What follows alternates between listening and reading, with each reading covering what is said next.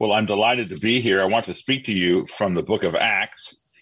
And it's actually one of my favorite prayer meetings in the Bible because it's so like us and it has so much to tell us. And it's after the Apostle Peter is arrested. He's in chains. And James, of course, the apostle, the brother of John, has been put to death by Herod. And it begins with the angel coming and releasing Peter. And he is, and again, he is in jail at the time. And I'm actually looking in my, I've turned to the passage and I'm not finding it. So I'm sorry, it's going to take me a second, but I'll get there. But the story is that they hold a prayer meeting in the home of John Mark. Probably Mary would have been there and the early church. And they were praying for the Apostle Peter, who was in Jerusalem, and he was actually in prison at the time. And God answered their prayer while they were praying, and Peter shows up at the prayer meeting. You remember the angel comes and he strikes the chain off of his leg, and Peter shows up at the prayer meeting.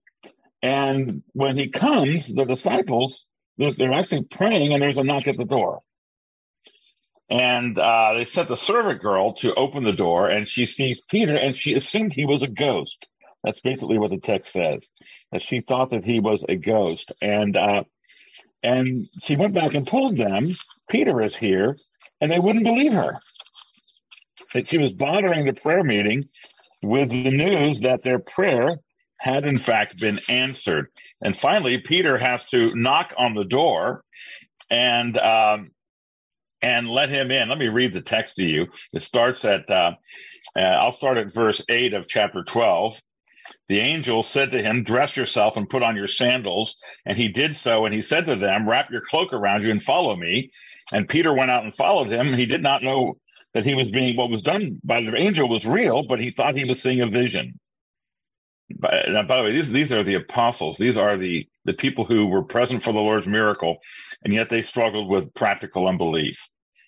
And Peter comes to himself, verse 11, and he says, now I am sure that the Lord has sent his angel and has rescued me from the hand of Herod and from all the Jewish people, all of the Jewish people were expecting. When he realized this, he went to the house of Mary, the mother of John, whose other name was Mark, where many were gathered together, and they were praying. And when he knocked at the door of the gateway, a servant girl named Rhoda came to answer. Recognizing Peter's voice, in her joy, she did not open the gate, but ran in and reported that Peter was standing at the gate. They said to her, this is great, you are out of your mind. But she kept insisting it was so, and they kept saying, it is his angel, meaning a ghost. But Peter continued knocking, and when they'd opened, they saw him and were amazed, but motioning to them with his hand to be silent, he described to them how the Lord had brought him out of the prison, and he said, tell these things to James and to the brothers. Then he departed and went to another place. Well, my friends, as you are gathered for prayer, pray as those who are expecting an answer. There's one resource that's greatly neglected by Christians in America today. It's prayer.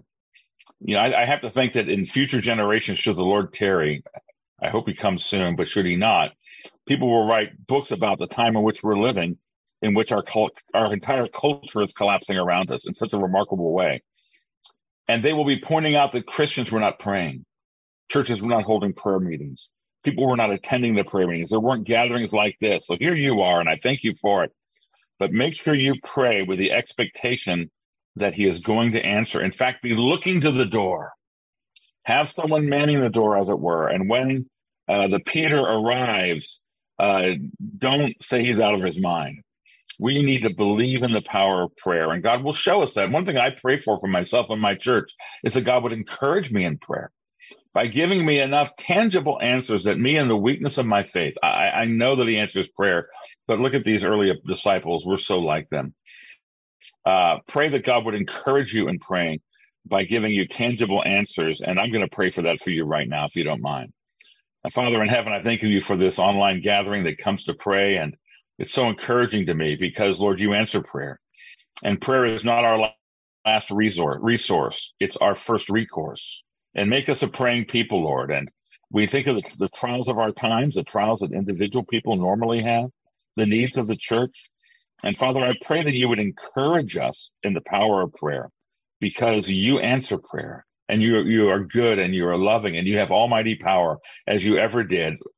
Lord forbid that we would say with respect to the answer of prayer that we are out of our minds. No, Lord, let us be in our minds and pray as those who anticipate that you, our sovereign God, will answer our prayers. So bless this gathering, bless these men and women, bless Sermon Audio, I pray. In Jesus' name, amen.